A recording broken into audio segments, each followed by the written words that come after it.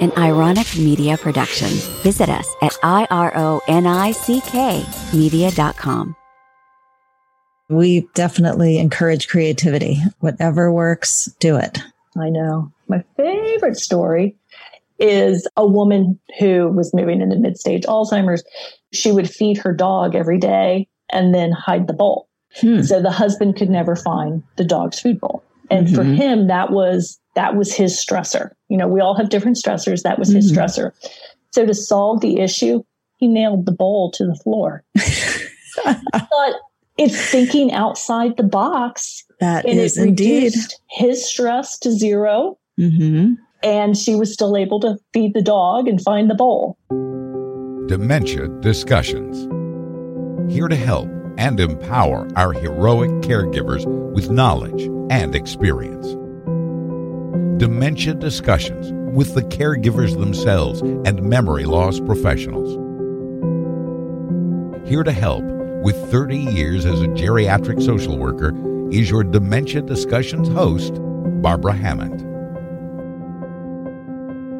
Susan Howland is a gerontologist and the program director at the Alzheimer's Association California Southland chapter. In this position, she is responsible for the delivery of care and support programs in the organization's 6-county territory, as well as developing the dementia capacity of health systems and community-based organizations. Susan has worked in the field of aging and Alzheimer's disease for over 25 years and has received numerous national awards recognizing her contribution to the field. She holds a master's degree in gerontology from the University of Southern California. Susan, it's great to see you and welcome to Dementia Discussions. Thank you. Good to see you as well. Thank you. You went to my alma mater.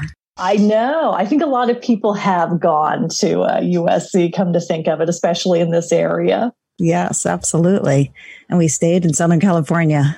Well, how can you beat it? It's weather. So true. Can't beat the weather. So I've known you for years, but I don't know your story. I don't know what brought you to the Alzheimer's Association. What's your personal connection to Alzheimer's disease?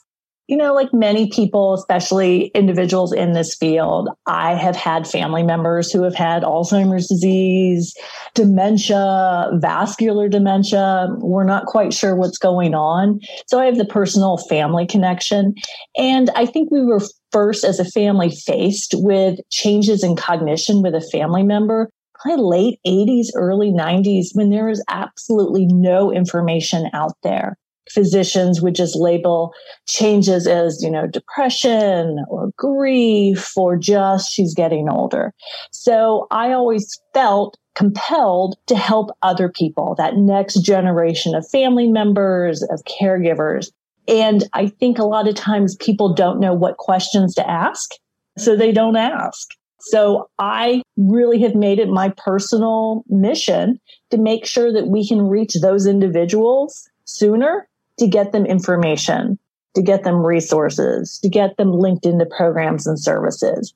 And hopefully by that sooner than later approach, we can help avoid a lot of crisis situations that we both see all too often. That is a really good point. People don't know what to ask. I absolutely agree. Yeah, there was, she's a star, so I won't mention her name, but her mother had Alzheimer's disease. And this was again in the 80s. And she called the Alzheimer's Association helpline. And they said, well, how may I help you? And her response was, I don't even know. I don't even know what question to ask. I need help. I need information. I just don't know what. And so it's how do you also encourage people to take that first step when they don't even know what to say or ask for or do? That's great that she did. Great that she called you. So it's a good question. When do most people call the Alzheimer's Association or look you guys up on the website? I mean, I would think that it would be when they're first diagnosed or their loved one is first diagnosed. Is that right? So the Alzheimer's Association helpline is available for anybody at any time, before a diagnosis, after a diagnosis, or towards end of life. And I think it's a kind of a complex question. There are individuals who wait until a crisis to call.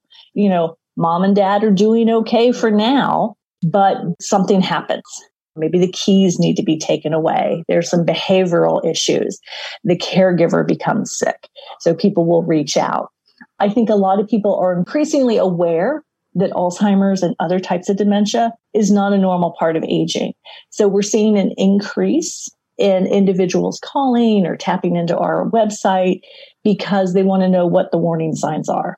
Is forgetting keys in the house normal or not normal?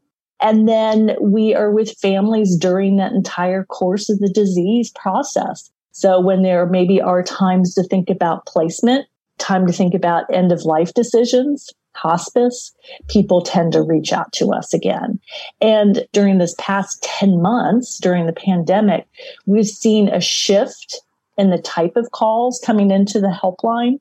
And it's more for emotional support, very complex situations, rather than that concrete transactional, I need a support group, I need an adult day program, I need a fact sheet. So just for general emotional support during this time. Yeah. Yes. That makes sense. Yeah. And I think, all along, and again, you've had experience with this, family members who provide care for a loved one, they want to be that best caregiver they can be. Mm-hmm. They're really selfless individuals. So I think, again, sometimes their health suffers from that. Oh, yeah, absolutely. And that's why I'm doing this podcast, is to help those caregivers, absolutely, who are selflessly taking care of their family members. Absolutely. And I think for many, it is hard to then be able to step back and say, well, okay, I do need the emotional support. Mm-hmm. I don't need anything. If you want to provide help my loved one who has the disease. Yeah. Mm-hmm. Yeah. Or my favorite is when families have access to respite. They'll say, well, I'm just going to save it for when things get bad. You want to say, well, I think it's kind of bad now. Right. But yeah, so how do you get caregivers to kind of engage? Yeah, to take care of themselves.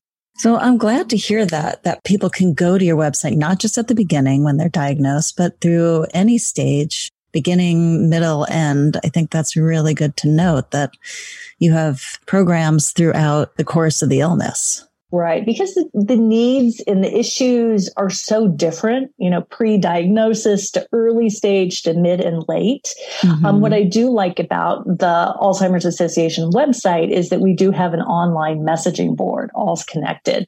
Mm. So again, for individuals that, everybody's different, that might hesitate to pick up a phone. Mm-hmm. Or not comfortable surfing the web, we also have other means for them to get information and get connected through like messaging boards or, other ways to kind of engage. So is that a 24/7 chat that they can get on any time? Right. And it's also, what's also good is a lot of it's peer-to-peer. Mm-hmm. And I think that's where a lot of the necessary support is. I'm in the same situation as you. I get what you're talking about. You don't have to provide that big, long history. I get it.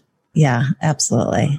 And I did go on your website, and what you had mentioned before about what people wonder, is this normal, this forgetfulness, or is this something happening? You do have a good form on that, the warning signs and what's normal and what's not. Right. I always joke, we have the 10 warning signs, and it's like on a Monday morning before my third cup of coffee, I'm like, well, maybe I'm like, 9 of those 10.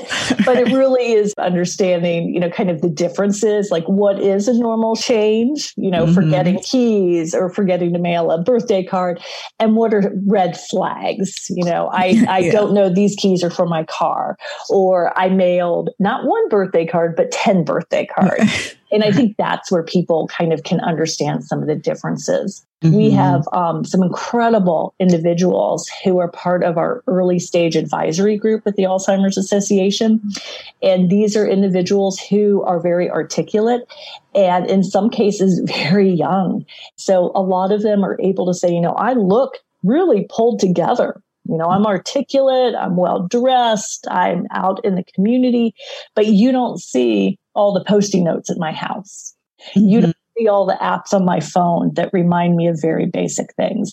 So I think we need individuals who are able and willing to speak up to also kind of highlight what those differences are, and also challenge the norm that that only impacts older people too. Yeah, I had a guy in my support group who volunteered for the association. He was a young guy, successful producer, music producer. And I agree. He was changing the face of Alzheimer's. Yeah. No question about it. Remarkable people. Yes, who are willing to come forward, stigma and all, it's great. I mean, and I think you bring up a good point. I mean, even though this disease has been around for a long time, there's still so much stigma attached to it. Mm-hmm. And this individual I was just mentioning, she talks about how she was embarrassed. I'm embarrassed that I am, in my 50s and I can't remember something that you just told me. And just kind of the stigma around kind of brain diseases and kind of shifts and changes in cognition. And then, talking about how different communities and different cultures view dementia and Alzheimer's and additional stigmas. Yeah. So talk about that a little bit. First, what are the programs for people in the earlier stages? I mean, maybe people are getting diagnosed earlier, and so they're coming to you earlier. Do you think? So I think there are still challenges with getting an accurate and timely evaluation and diagnosis. Mm-hmm. So the Alzheimer's Association puts out facts and figures every year.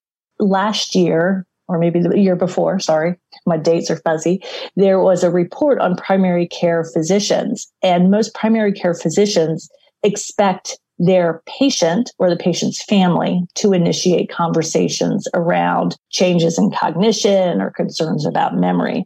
But if you look at, and in this case, it was Medicare beneficiaries, they expect the physician to bring up the topic of, are you experiencing any changes? Let me run a screen on you. So there's a real mismatch in the expectation of who should initiate these conversations.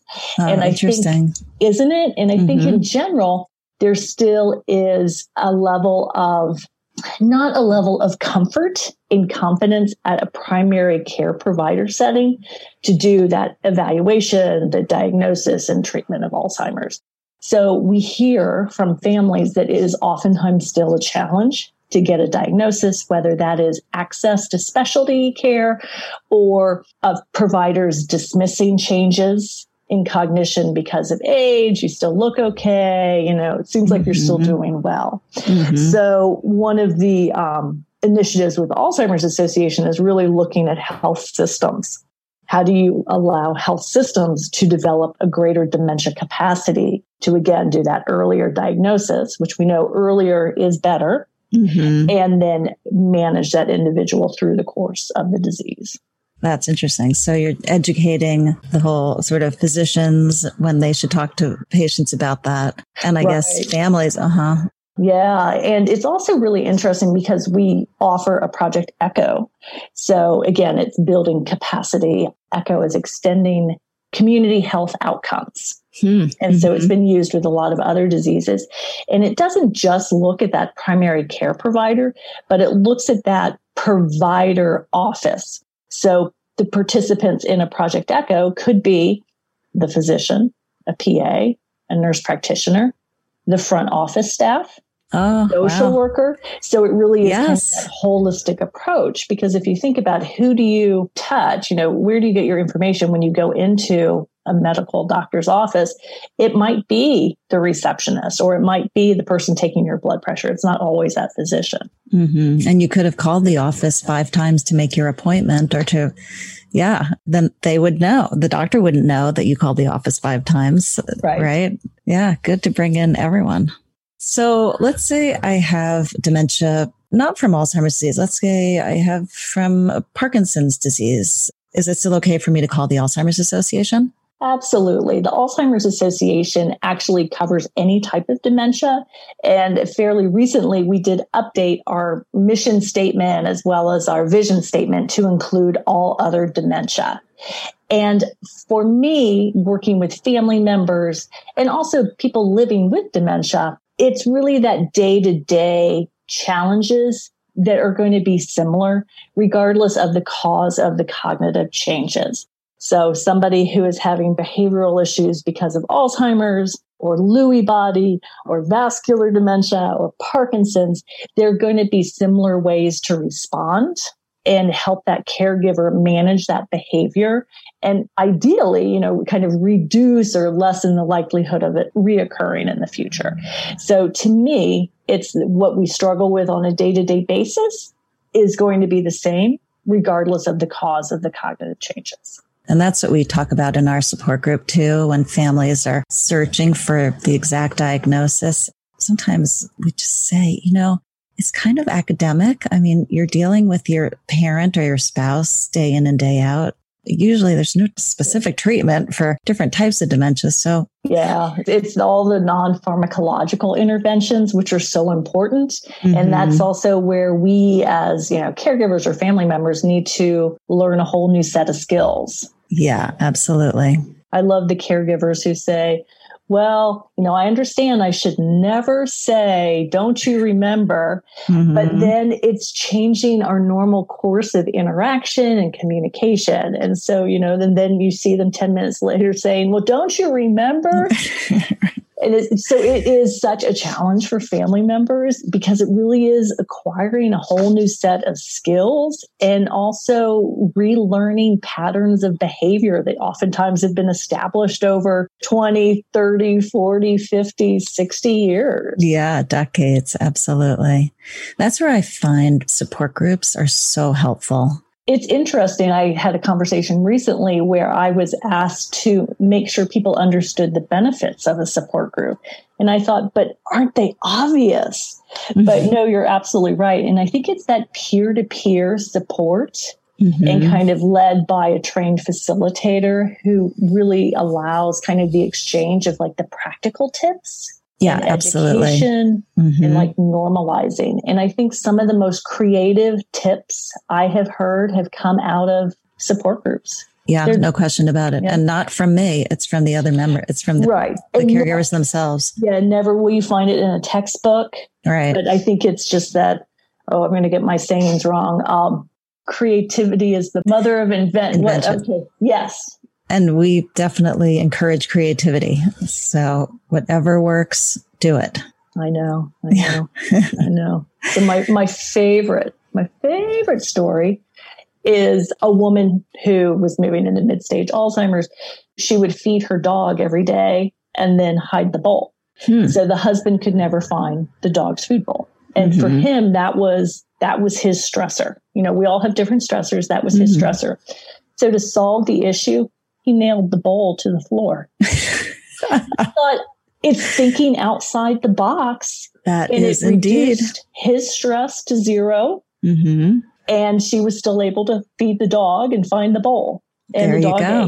ate. Isn't that fantastic? It's so clever. Yes, that's great. So are you finding that there's a usual profile of people who call the association? I don't know if there's a typical person, especially as Alzheimer's disease and other dementias has really become a little bit more mainstream. So we still typically see women between ages 45 and 65. However, we do have teenage kids who are providing that care and starting to reach out. I think overall, the greatest challenge is how do we reach more people? How do we reach individuals that haven't reached out into a program or service because they don't know it exists, they don't understand the benefit, or other reasons, which again, going back to stigma or shame, or even as simple as, I'm not a caregiver, I'm a daughter. Right, not recognizing. Right. And since, Alzheimer's and dementia impact everybody, there's no community or corner or nook that is protective at this point. It really is a disease that impacts everybody. So it's how do you make sure programs and services reach everybody? How do you bring what we two individuals do to scale to reach everybody that's impacted? And so do you have different programs in different languages or different communities? Right. Through the Alzheimer's Association, diversity and inclusion is significant, and we recognize the importance of including everybody. And we have partnerships with organizations that are well-rooted within different communities. We do offer programs and services here in California Southland chapter. Our programs are in English, Spanish, Mandarin, Korean, and on occasion we can try to adjust for some other languages. The Alzheimer's Association 24/7 helpline can be answered in over 200 languages. Wow. So, and I think that what I enjoy being part of a national organization is that you can pull resources from other corners of the country to benefit like our constituents who live here in our backyard. That's great. Do people have to pay for your programs? All of our programs and services for family members, people living with the disease, are at no cost whatsoever. Wow. So it's donation. It's all donation based? We do have donations. We do grant proposals. We have fundraising events as well. So a pretty diversified funding stream, which to date has allowed, again, support groups and education and talking and problem solving and creating short-term action plans with a master's level clinician are all at no charge to families. Wow, that's great. I know we have walks, Alzheimer's Association walks. So Tell us about some of the events. So in the fall, we do have walks to end Alzheimer's, which are in a lot of communities. Every June on the summer solstice, we have the longest day. So that's almost like a do-it-yourself type fundraiser for someone who doesn't necessarily want to go walk somewhere in a group or virtually. It might be I host a knitting event and everyone donates $10. So it's a lot of really fun ideas that people have come up with. One family had an annual pool party and they said, don't worry, just come. And so they sold everyone a towel for $10. That's great. So it's great, fun ways to do that. And then we also have, this year will be virtual, but a gala as well. Yeah, Elle White in your organization does the karaoke. Yes, invites everyone to do karaoke, which is so fun. Yeah. It's great. And it's also like a different way of looking at fundraising. And I think it engages individuals who don't necessarily, some people do like to ask for money, and some people prefer to do it a little bit in a softer way. So I think that's why I like the longest day. And it just allows people to be really creative as well. Another quick question about your support groups. Do you have support groups geared towards young onset, or is it everyone's welcome, or how does it work? We do have, for the most, everybody is welcome to any. And as you know, some support groups develop certain kind of cultures to them, as I described. And you find this support group fits me because, everybody's in the same stage or everybody's a woman. So that sometimes naturally happens very organically. We do have support groups for individuals living in the early stage and also some social engagement opportunities. So it's less that supportive environment and more of that engagement opportunity. So one would be like coffee and conversation. So it's not necessarily facilitated by a trained individual, but it's kind of the group leading itself in what would be normal. I mean, coffee and conversation is very normal. And we do have support groups available for caregivers of individuals who have early onset. Frequently, it's a whole different game just because of the age. During the pandemic, we did start up a support group for individuals that have a loved one in a care facility. Their needs we were finding were very different than, say, the needs of somebody who is caring for somebody at home. But I have found over the years that caregivers support caregivers. And oftentimes when you think, how are these people going to mesh together? They come from all different parts of life. Because they have this common experience, that lends itself to kind of forming these really incredible bonds. And like we had discussed earlier, caregivers help caregivers. So, yeah, absolutely. So maybe my loved one's in early stage and your loved one is in later stages, but I can learn so much from you because you've been through this journey. Absolutely.